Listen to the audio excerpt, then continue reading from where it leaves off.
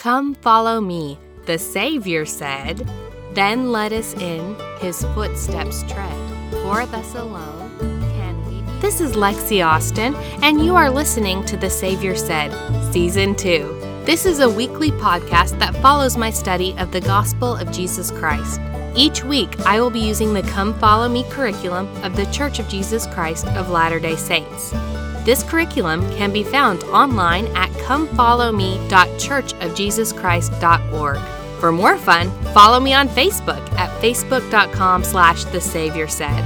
Please note, episodes of The Savior Said are not meant to replace your Come Follow Me experience, but to supplement your own personal study of the Scriptures. Hey guys, welcome back to The Savior Said. This is the assignment for April 13th through 19th, Mosiah 1 through 3, filled with love towards God and all men. And I'm recording this is March 20th. I know it seems like I'm really far ahead. General Conference always throws my schedule off around this time, and then also in November it throws it off, or October it throws it a little bit off too. But that's why it seems like we're so far ahead. Once we hit General Conference, things will start matching up again. But so I'm recording this on March 20th, and I'm looking at this date of April 13th, and right now we're in the middle of like the COVID-19, pandemic. And one of the questions that has really been on my mind is, how do I serve those around me when I have to maintain 4 to 6 feet between me and them at all times? I'm hoping, as I look at that April 13th date, I am hoping that future Lexi either has answers to those questions or that life has gotten a lot better and we are able to go back into public again. Because right now, being here on lockdown, it's a little tough ministering to others.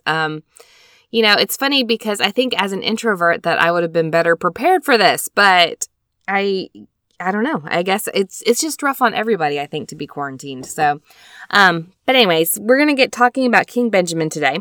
So, Mosiah 1 through 3. I love this. This is all King Benjamin getting his people ready to hear his speech, and we start off with his speech. And I've always loved these chapters ever since I was a little girl, because when I was I want to say 8 or 9, 10, somewhere older primary age, we had a ward picnic up at the state park that we have here. And so, we're all there at the ward picnic, and it was a ward breakfast or something. I don't even remember. But we're coming out towards the cars, and where we were, they have these big, tall fire towers that go up, I'm going to say maybe 2 to 3 stories, high, so you can see all around so they can look and see if there's fires anywhere. And the missionaries in our ward, they're just being missionaries. They're just being silly, 19, 20-year-old boys. But they climbed one of those fire towers, and they got to the top, and they started reading out the King Benjamin address. And so every time I read the King Benjamin's speech, I always think about those missionaries climbing up that fire tower and what it must have been like for King Benjamin's subjects to be there and listen to their king. So that's always something that stuck with me. Now, interesting to me is when we start out with the introduction, they say when you hear the word king, you might think of crowns, castles, servants, and thrones. In Mosiah 1 through 3, you will read about a different kind of king. Rather than living off the labors of his people, King Benjamin labored with his own hands. And instead of having others serve him, he served his people with all the might, mind, and strength which the Lord had granted unto him. Okay, so King Benjamin to me is the ultimate example of a servant leader. Servant leadership, if you've never heard that concept, that has been around in the business world for a pretty long while, I would say. I went to Wikipedia and actually looked up servant leadership, and, this definition is going to be all about the business world and employees and stuff like that. But I want you to think about how it pertains to King Benjamin, because this is definitely what I thought of when I started, how's King Benjamin as a leader, that kind of thing. Okay, servant leadership from Wikipedia. Servant leadership is a leadership philosophy in which the main goal of the leader is to serve.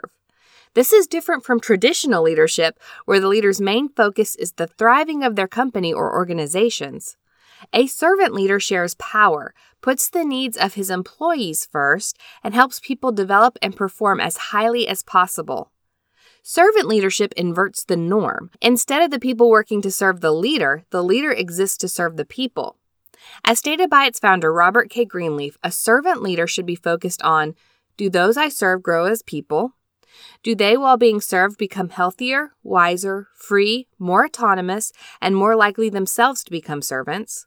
When leaders shift their mindset and serve first, they benefit as well as their employees, and their employees acquire personal growth, while the organization grows as well due to the employees' growing commitment and engagement. Whew, that was a sentence. Okay. Since this leadership style came about, a number of different organizations have adopted this style as their way of leadership. According to a study in 2002 done by Sen Sanjaya and James C. Saros, servant leadership is being practiced in some top-ranking companies, and these companies are highly ranked because of their leadership style and their following. Okay, so end quote. But it was interesting to me, several things that were interesting to me about this that reminded me of King Benjamin is where it talked about a servant leader shares power, puts the needs of his employees first, or his people first. King Benjamin put their needs first, and helps them to develop and perform as highly as possible. And I feel like that's what King Benjamin was doing with his followers. The information he's giving them, the counsel from the Lord and his own personal counsel, is to help them develop spiritually and to perform as highly as possible spiritually, to come as close as they can to their Savior and to their Heavenly Father. Like that was his purpose in leading them. And so that's where I see the servant leadership. Another thing that was interesting to me was, do those served grow as people? Do they, while being served, do they become healthier, wiser, freer, more autonomous, and more likely themselves to become servants? And I think all of those boxes are checked by King Benjamin. You know, while he's serving them, his people became healthier. Spiritually, I think they also probably became healthier physically as well. They became wiser, definitely. He imparted great wisdom to them about the Savior. All right, they become freer because they're free from the bondage of sin, and they're more likely themselves to become servants because of his example. So in our organizations that we're in, whether it be a family, or whether it be a calling, or whether it just be a circle of friends, are we servant leaders? Are we helping those around us to become healthier, wiser, freer, more autonomous, and more likely to become servants? You know, that was an interesting definition to me too, because I think sometimes, especially as a mom, I tend to think servant leadership is like taking care of everyone while ignoring my own needs and doing things for other people that they can actually do themselves. But if I'm truly being a servant leader, then those people, while being served, become healthier, wiser, more autonomous, which means, you know, if they can do it themselves, then I need to help them learn how to do it themselves instead of doing it for them. Instead of doing my son's laundry, I need to teach him how to do laundry, because in the long run, that's really going to be a skill that can benefit him. So as a leader in my home, I need to take on that role. Do you see? So King Benjamin, instead of like doing laundry for people, spiritual laundry for people, he's teaching them how to put their spiritual laundry into the atonement and get it, you know, washed and everything like that there in the atonement of Jesus Christ. So I don't know. That's just like some of the thoughts I had swirling around in my brain this week as we were talking about King Benjamin and his role and the things that he was doing to help his people. You know, it wasn't just serving them and giving handouts or whatever, but he was actually teaching them to help make them better, to help make them more independent spiritually so that they can have their own personal relationship with their Heavenly Father and not have to depend on Him. Yeah, I really liked these chapters this week. I guess because, again, it was also so familiar that we read it a lot, so it just felt very comforting, especially, you know, amid the panic of COVID-19. It was very nice to go to something comforting and familiar. Okay, going into Come Follow Me. The first section says, Mosiah 2, 1-9, receiving the word of God requires preparation. It says, when King Benjamin sent word that he wanted to speak to his people, so many people came that they did not number them. They came in part because of their gratitude and love for their leader, but more important, they came to be taught the word of God. As you read Mosiah 2, 1-9, look for what the people did to show that they valued God's word. What did King Benjamin ask them to do to better prepare to hear God's word? And how can you better prepare yourself to receive the word of God in your personal and family study during church meetings? Okay, so let's look at 1-9. Mosiah 2, 1-9. Here's what it says. And it came to pass that after Mosiah had done as his father had commanded him, and had made a proclamation throughout all the land, that the people gathered themselves together throughout all the land, that they might go up to the temple to hear the words which King Benjamin should speak unto them. Okay, pause. I think it's really interesting that they went up to the temple. This to me shows traces of the Jewish heritage here in the New World among the Nephites and Zarahemlaites or whatever, because this would have been something that would have happened, you know, anciently in the Jewish faith. That's where they go to learn, is they go to the temple. You know, I think in our modern day, we tend to say, oh, yes, he went to the temple because that's, where you get instruction from the Lord. And yes, and that's really good.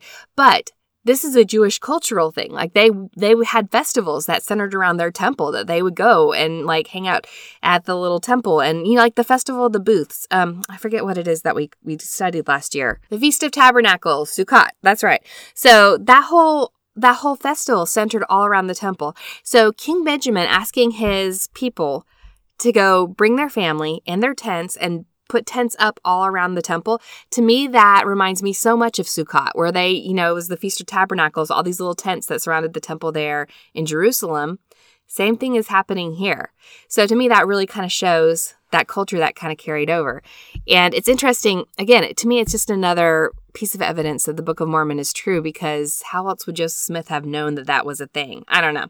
I like that little fact there. Okay. Going on into Mosiah, 2nd chapter, verse 2. And there was a great number, even so many that they did not number them, for they had multiplied exceedingly and waxed great in the land.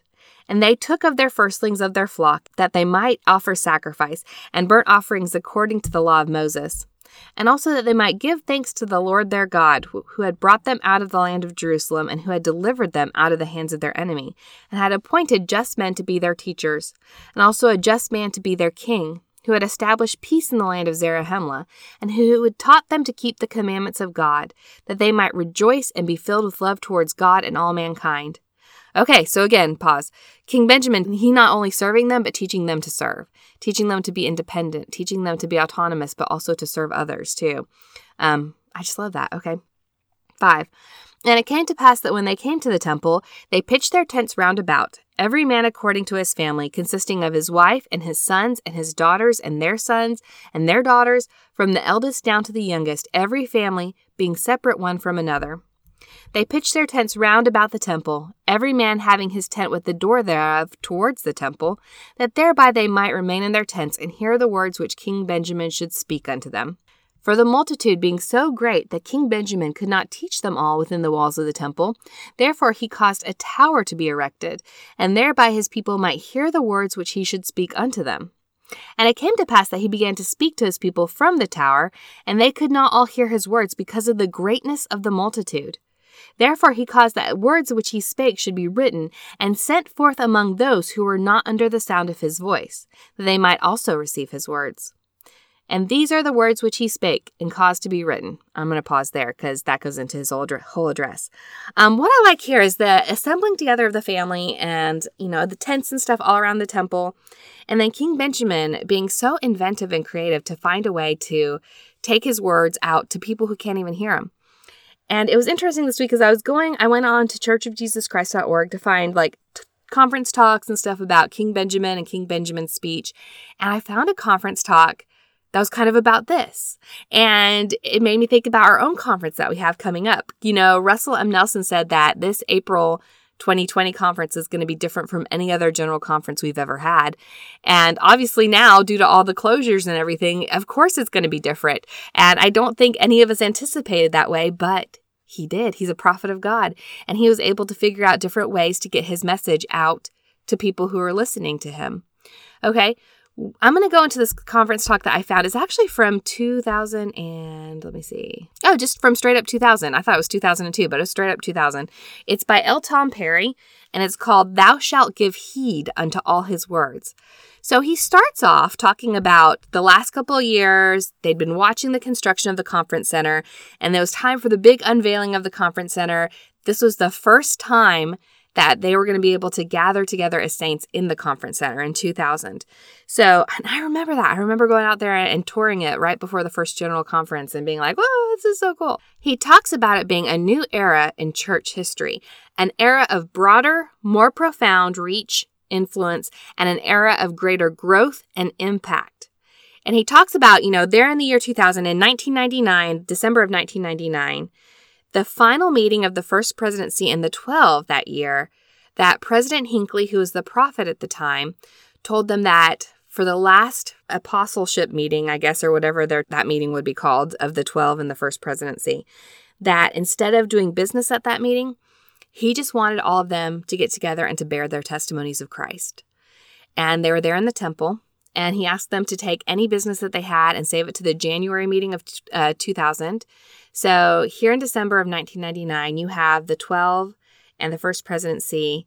They're in a room in the Salt Lake Temple bearing their testimonies of Christ to each other. Like, what a beautiful and sacred moment that must have been. And so L. Tom Perry's talking about it in this talk that he's giving.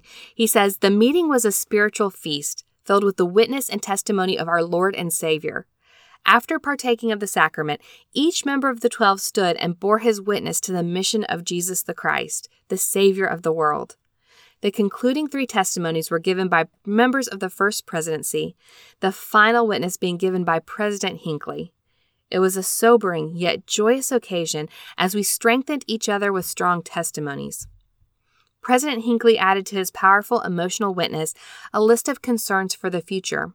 One of his concerns particularly stuck in my mind.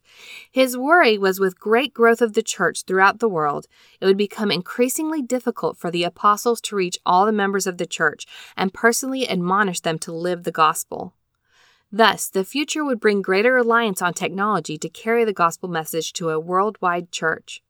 As we review the sacred history contained in the Holy Scriptures, we find similar events when a prophet of God sees significant changes in the horizons ahead. It is interesting that when such critical events occur, great and inspired attention and detail are given both to the prophetic message and the way it is delivered. That is, the technology that's used to carry the gospel message. I am reminded of the great sermon King Benjamin delivered to his people, which is found in the first chapters of the book of Mosiah. The righteous king had served his people long and faithfully, and it was time to turn the leadership over to his son. But before doing so, he wanted to leave his witness and testimony of the Lord and Savior to his people. He wanted first to instruct his sons that they might become men of understanding, that they might know concerning the prophecies which had been spoken by the mouths of their fathers, which were delivered them by the hand of the Lord. He also taught them concerning the records that were engraven on the plates of brass, saying, My sons, I would that ye should remember that were it not for these plates, which contain these records and these commandments, we must have suffered in ignorance, even at this present time, not knowing the mysteries of God. Keeping the doctrine pure was foremost in King Benjamin's mind, so he wanted all of his people to receive his witness and his word. He instructed that Mosiah, his son and successor, be brought before him, and to him he gave specific instructions concerning the gathering of his people, for this, his final conference. He said, My son, I would that you should make a proclamation throughout all this land among all this people, or the people of Zarahemla and the people of Mosiah who dwell in the land, that thereby they should be gathered together. For on the morrow I shall proclaim unto this my people, out of mine own mouth, that thou art a king and a ruler over this people, whom the Lord our God hath given us. And moreover, I shall give this people a name, that thereby they might be distinguished above all the people which the Lord God hath brought out of the land of Jerusalem. And this I do because they have been a diligent people in keeping the commandments of the Lord. And that's from Mosiah 1:10-11. Then Mosiah went forth and proclaimed to the people that they should gather themselves and go up unto the temple, that they might hear the words of his father. And the people gathered together, and they pitched their tents round about, every man according to his family. They pitched their tents with their doors towards the temple so that they might hear the words of King Benjamin as he instructed them in the doctrines of eternal life. Because of the number of people that were gathered within and without the walls of the temple, the king had a tower erected so that they could hear his words. But he realized that even with the tower, not all would be able to hear. So he caused that his words should be written and sent forth among the families who are not within the sound of his voice, that all might receive his words. From this tower, he told his people to open their ears and to listen to his testimony of the Savior. After prophesying and bearing testimony, he counseled them about how to return to their heavenly Father. And this is from Mosiah 2. He says, And moreover, I would desire that ye should consider on the blessed and happy state of those that keep the commandments of God. For behold, they are blessed in all things, both temporal and spiritual, and if they hold out faithful to the end, they are received into heaven, that thereby they may dwell with God in a state of never-ending happiness. O remember that these things are true, for the Lord God hath spoken it. Finally, to ensure that his people understood his words and kept their covenants with God to keep his commandments, King Benjamin appointed priests to teach the people, that thereby they might hear and know the commandments of God, to stir them up in remembrance of the oath which they had made. In many ways, King Benjamin used all the technologies available to him in his day to gather his people, spread the good word of God, and to reinforce the word. In another era, we find another prophet using new media to have his message reach the hearts of the people. There was a special conference held at the time the church reached its 100th birthday. And we find this record from the 100th annual conference held in the Tabernacle on Sunday, April 6, 1930. In accordance with instructions previously issued by the First Presidency of the Church, the following program was carried out in all the wards and branches of the Church, commencing at 10 a.m. Sunday, April 6th, where arrangements had been made for people to assemble in their local chapels and listen, by means of radio equipment, to the services as they were broadcast from the Tabernacle in Salt Lake City. The building was crowded to capacity, every seat being taken and the aisles and doorways and every other available space occupied. And that's from the conference report of April 1930. Heber J. Grant, presiding at this broadcast session of the General Conference, began, "My heart is full of gratitude, beyond my power to express, as I look upon this wonderful audience of the priesthood of the living God, gathered together with the officers of our organizations, assembled here in the conference in commemoration of the 100th anniversary of the organization of the Church of Jesus Christ of Latter-day Saints. I am about to read you an address by the First Presidency of the Church, copies of which have been sent to all wards, stakes, missions, in all countries where we have organizations of the Church. At this hour, all over the world, this message will be read to our people." Like King Benjamin, President Grant began by bearing his testimony of God the Father and our Lord Jesus Christ. Then he went to emphasize some of the great scientific knowledge, inventions, and industrial developments that have harnessed the forces of the universe and been adapted for the comfort and convenience of men. He stated, "Undoubtedly, the greatest miracle of the century is the accomplishment by which the human voice, with the personality of the speaker, may be indefinitely preserved and reproduced with every detail of originality." Okay, I'm going to pause there. So it's so interesting to me. He's talking about, we've got 3 different, scenarios where the word of God had to be passed out to people. So we have King Benjamin, who's trying to reach people who can't hear him. And so he's, number 1 on a tower, and number 2 sending out among his people papers, with the stuff that he's written on with his trusted messengers. Number 2, it talks about President Hinckley realizing that people need to hear the messages more than ever, and so building this giant conference center that can house thousands of people in it, and also using technology to spread it. And then we have Heber J. Grant in the 100th anniversary of the church, who's for the first time broadcasting the conference by radio, but then he's also sending out letters to all the bishops and stake presidents everywhere in the world to read at the exact same time. It's interesting to me as I'm here in March, we're preparing for the April General Conference, and there may be some of you that are listening to this after the April General Conference. So just know that as I'm talking about this, I don't know what's going to go down at April General Conference. I just know that we're preparing for it, and already that they are making changes to the way that they're doing conference because of the virus, but also I think just to keep it as sacred as possible, we're using all the technologies that we have to spread the message of Jesus Christ all around the world, especially during this virus. You have missionaries who are doing all of their missionary work online. Like, that's crazy to think about that. Even 10 years ago, to think of missionary work being completely online, the mind would be boggled. But now it's happening, And I think about, what President Grant said about technology capturing the voice of the person and all the personality of the person. And I'm like, that's what's happening right now. Like, Heber J. Grant is talking about podcasts. I mean, obviously he was talking about conference, but also, like that we're spreading the message of God through recorded voice. I mean, it's just the way that God uses technology for good is astounding to me. And the way he puts tools in place and then is able to use them at certain points in his plan, it's amazing to me. And I think, there was a conference talk a couple years ago, I'd have to go look for it, but it talked about one of the gifts of the Spirit is creativity. And I definitely think that our prophets are led with that spirit of creativity when it comes to hurdling these challenges that have been set by distance or by seclusion in the case of the virus or whatever. And in King Benjamin's case, geographical distance, they couldn't hear him. So, the Spirit with its creativity blessed him with the idea of, hey, have these words written down by people you trust and carried out throughout all the people so that they can all know exactly what it is that you're saying. And I don't know. I just think it's really cool the way that the Lord blesses his prophets and then through his prophets blesses all of us. And I think King Benjamin's story was a great example of that. Okay, I know that was a rabbit trail, although it kind of kept to the come follow me thing. I mean, we're talking about that first section there. So, but that's really where I kind of went this week, was with that.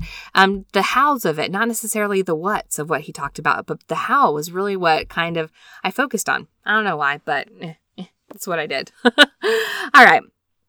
Going back into come follow me now. Okay, the second section says, when I serve others, I am also serving God. Do you struggle to find time to serve or wish that your service brought you more joy? What do you think King Benjamin would say if you asked him why he served with all his might, mind, and strength? Okay, so do you struggle to find time to serve or wish that your service brought you more joy? Yes, I struggle to find time to serve. I also, struggle with various shyness and stuff like that, not wanting to be a bother to people. And I kind of run up against that barrier a lot in my mind when it comes to serving. And that's something that I'm struggling with. But I also think in being in a unique situation where we kind of are on lockdown right now, that all of a sudden we have all the time that we need to serve. And but we can't do it personally. So how do you serve when you're in lockdown, And one of the ways that I've thought, is of course doing this podcast. But I also thought, because I'm obviously not at school with my kids, I don't know what to do to reach them. So I've been recording stories and stuff online. I mean, I have the technology, the tools to do it because of the podcast, but then also have the know-how to do it, and there are lots of other librarians out there that were like, how are you doing this? Teach me how, what software are you using? And I was able to tell them and kind of spread that too. But that was a service I was like, I can do this. I have books at my home. I have the technology to do this. I can serve those around me by recording these stories and putting them out there. And if you want to see them, they're on YouTube. Just search one word, all together. It's Mrs. Austin Reads, MRSAUSTINREADS. Put it all together and the channel will come up and you'll be able to find Mrs. Austin Reads because I'm reading to my kids. But that was one of the ways that I decided to serve this week. Also, being in the stake primary presidency, we're very concerned with how do we minister and how do we serve those who are underneath our care, and reaching out to those primary presidents and the people in the various primary presidencies and making sure that they're okay so that they in turn can then minister to their teachers who can then in turn minister to the families and the children that they teach. The Lord has a system and it's just beautiful to me, the system that he has. So those are some of the thoughts that have been going on in my mind about ministering this week. What do you think King Benjamin would say if you asked him why he served with his might, mind, and strength? And that's in Mosiah 2:11. He says, but I am like as yourselves, subject to all manner of infirmities in body and mind. Yet I have been chosen by this people and consecrated by my Father, and was suffered by the hand of the Lord that I should be a ruler and a king over this people. And I have kept and preserved by his matchless power to serve you with all the might, mind, and strength which the Lord hath granted unto me. Okay, I think King Benjamin would say, if we asked him why he served, that it was a mission given to him by his Heavenly Father. I think he felt like he was divinely appointed, and he was given that task by his Heavenly Father. So I want you to think in your lives, what are tasks that you have been given specifically by your Heavenly Father? When we talked about Jacob got his calling from the Lord. What are callings that you've been given from your Heavenly Father? Missions in your life that only you can fulfill. What are those things that you can fulfill? And are we putting all of our might, mind, and strength into that? That's something I've been pondering on a lot this week. All right, continuing on. As you read Mosiah 2:10-26, identify the truths that the King Benjamin taught about service and ponder how you can use them in your life. For example, what does it mean to you when you know that when you serve other people, you are serving God? Think of a way you can serve someone this week. So King Benjamin had a lot of really good stuff about service that he said. But I think, the pinnacle of it was that as you serve somebody else, you are also serving God. That has been something that has helped me out several times. Having worked with the public in public library settings and stuff like that, sometimes you try and help somebody and they don't always want your help. But that always helped me come back to it, that, I'm going to go ahead and help this person, not because they are being grateful, or not because a lot of times they were ungrateful, but because it's what God would want me to do. And by being kind to someone who's being unkind, I'm showing my love for God. I'm treating this child of God like God would want me to treat them. That's something that's come to me multiple times. I think a lot about service too. I think about my mom. I grew up seeing her serve in so many different ways in Relief Society and at church and things like that, but also serving in our community as a community leader. Even before she even ran for office, she was in various different organizations in our community serving and doing things that would help make the community better. She served in PTAs like our whole lives pretty much because she was interested in being invested in her child's education and their school and making it a better place. And then once, she'd gotten pretty much through all the PTAs that she could get through, she went to the school board because she was invested in the schools in her city and wanted to make it a better place. And then once we all rolled through the schools and her final child had graduated from, the city schools, then she ran for city council because she was invested in her city and she wanted to make it a better place. And watching someone be in public office, especially now in the age of internet, is so hard. Because I think people, when they criticize that person, they don't necessarily see the person as like a mom and a friend and a sister and a wife. They see the person as an idea. So it's very easy for them to say, oh, this person, blah, blah, blah, and they do this, blah, blah, blah, and just be cruel and nasty and mean about it. So just keep in mind, like the people who are, your politicians locally and wherever you are, they're people. They're human. They make mistakes, but they also try their very best to do their very best. I have to believe most of them are trying their best. I know there's some exemptions to that, but I have to believe most of them are trying their very best. But seeing my mom put in the time and the effort to be a servant leader, and that's, really the person who taught me that servant leadership was my mom. Showing up on the days when it's cleanup day. And, a lot of times politicians will walk into those cleanup days in the community and like they'll wave and smile and be there for the cameras. And then they'll walk away and like the rest of the community members are like cleaning up like the trash and garbage in the parks or whatever. But no, my mom is there from like start to end and she works harder than anybody else there. And, seeing that and seeing how she serves and the time and energy that she puts into her community and making it a better place has always been a really good example to me. And she reminds me a lot of King Benjamin in that aspect of, I've been put in this position and given this position by God, not for me, but to serve others. And that's been a really good lesson for me. All right, think of a way that you can serve someone this week. Well, I kind of talked about this a little bit earlier with serving my students virtually through story time and stuff like that. But I've also thought about this being a chance to make my relationships with my family stronger. Maybe texting family members I don't talk to that often. Also, oh my gosh, y'all, I have a 14-year-old kid who is like almost exactly like me. And we have butted heads so much this week because we both like know everything and think we're right all the time. And so if you have two people who think they're right but have like different opinions, then, it can turn into World War III in our living room like pretty quickly. So, serving someone by spending time with them. And when, he says something, I'm like, oh, it must be nice to be 14 years old and think you know it all. But just walking away and just being like, okay, you know what, you think that's fine. And just walking away and serving him by not getting into arguments with him. Like that's something that has come up with me. And also using this time to create a better relationship with him and to spend more time with him. And, he's not going to be constantly out with his friends. He's going to be here at home and playing board games and going on walks and stuff like that. And using that time to spend that time together, I think, is a good way to serve. All right, so here's the last section we're going to touch on. This is, I can overcome the natural man and become a saint through the atonement of Jesus Christ. It says, King Benjamin, like all prophets, testified of Jesus Christ, so that his people might receive a remission of their sins and rejoice with exceeding great joy. He also taught that the Savior, through his atonement, not only makes us clean, but also gives us power to put off the natural man and become a saint. All right, and it tells us to see the Guide to the Scriptures, Natural Man.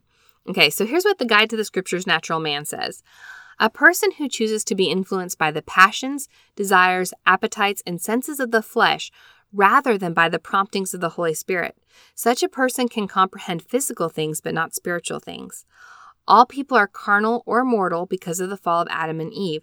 Each person must be born again through the atonement of Jesus Christ to cease being a natural man. And then it's got various scriptures that you can go in and read about the natural man. So natural man to me is pretty much our bodies, like everything our bodies want.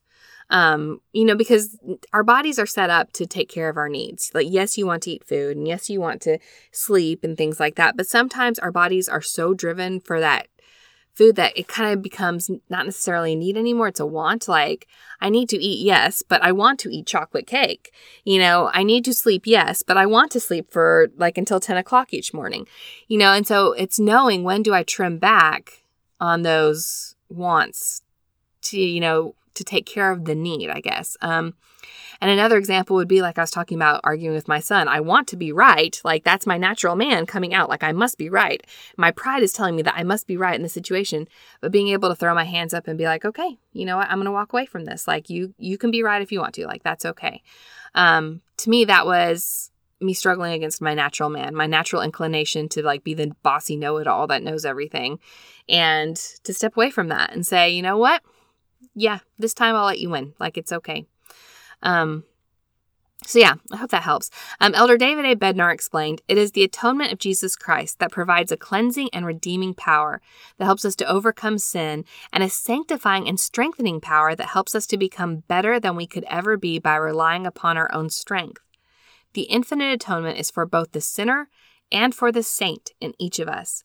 So not only does it talk about the sinner in us, it takes care of the sin and the natural man, but also the part of us that wants to be good, that wants to do the right thing, that wants to follow our Savior. We are strengthened through the atonement of Jesus Christ.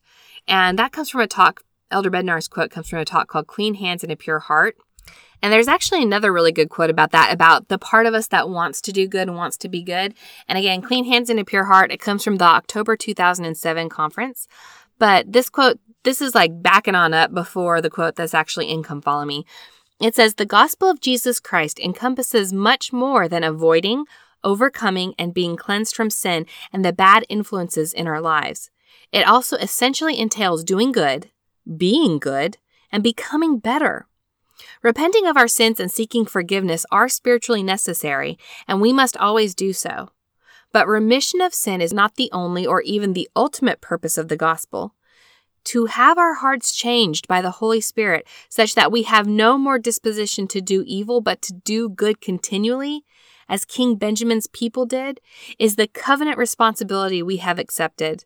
This mighty change is not simply the result of working harder or developing greater individual discipline. Rather, it is the consequence of a fundamental change in our desires, our motives, and our natures made possible through the atonement of Christ the Lord. Our spiritual purpose is to overcome both sin and the desire to sin, both the taint and tyranny of sin. Prophets through the ages have emphasized the dual requirements of 1, avoiding and overcoming bad, and 2, doing good and becoming better. Consider the penetrating questions posed by the psalmist. Who shall ascend into the hill of the Lord, or who shall stand in his holy place? He that hath clean hands and a pure heart, who hath not lifted up his soul unto vanity, nor sworn deceitfully. Brothers and sisters, it is possible for us to have clean hands, but not a pure heart. Please notice that both clean hands and a pure heart are required to ascend unto the hill of the Lord and to stand in his holy place. And that's where his quote comes in, where he talks about is both the cleansing, redeeming power of Jesus Christ that helps us and a sanctifying and strengthening power that are part of his atonement. And so going back to the example of me and my son arguing about who's right, I think it was something stupid. I think it was like laundry or something like that. Me getting to the point where I'm like, okay, whatever, throwing my hands up in the air and, you can be right this time or whatever. Not doing that because I know it's bad to argue, but doing that out of like true love of my son and wanting peace with him and wanting peace in our home. I think that would be the pure heart answer for that. And, I'm impatient. I've talked many times about how patience is like one of my struggles in life. And I found myself very impatient this week and very snappy. Just the stress of everything just making me snappy. And, I need that cleansing power of the atonement, but I also need the strengthening power of the atonement to help me overcome that. Help me overcome that natural inclination I have when I get stressed out or overwhelmed to snap at people. But instead to take a deep breath and to kind of feel the peace of the Savior in my life. And I hope I feel more of that in the coming months. And that's where I want to stop for today. So I hope you guys are doing okay. I hope you are healthy. I hope you are well. I hope you are staying safe. I love you guys. Have a good week. Bye, y'all. The Savior Said is not an official product or endorsed by The Church of Jesus Christ of Latter-day Saints. All comments and opinions are my own personal opinions and not representative of The Church of Jesus Christ of Latter-day Saints. The music used in The Savior Said is Fireflies and Stardust by Kevin MacLeod. The hymn quoted in the opening is Come Follow Me, lyrics by John Nicholson. The Come Follow Me curriculum can be found at comefollowme.churchofjesuschrist.org. For show notes, new episode alerts, and other fun and inspirational things, check out my Facebook page at facebook.com/thesaviorsaid. You can also find me on Instagram. Comments or question? Email me at thesaviorsaid@gmail.com. Content in The Savior Said is copyright protected. All rights are reserved. Thank you for listening.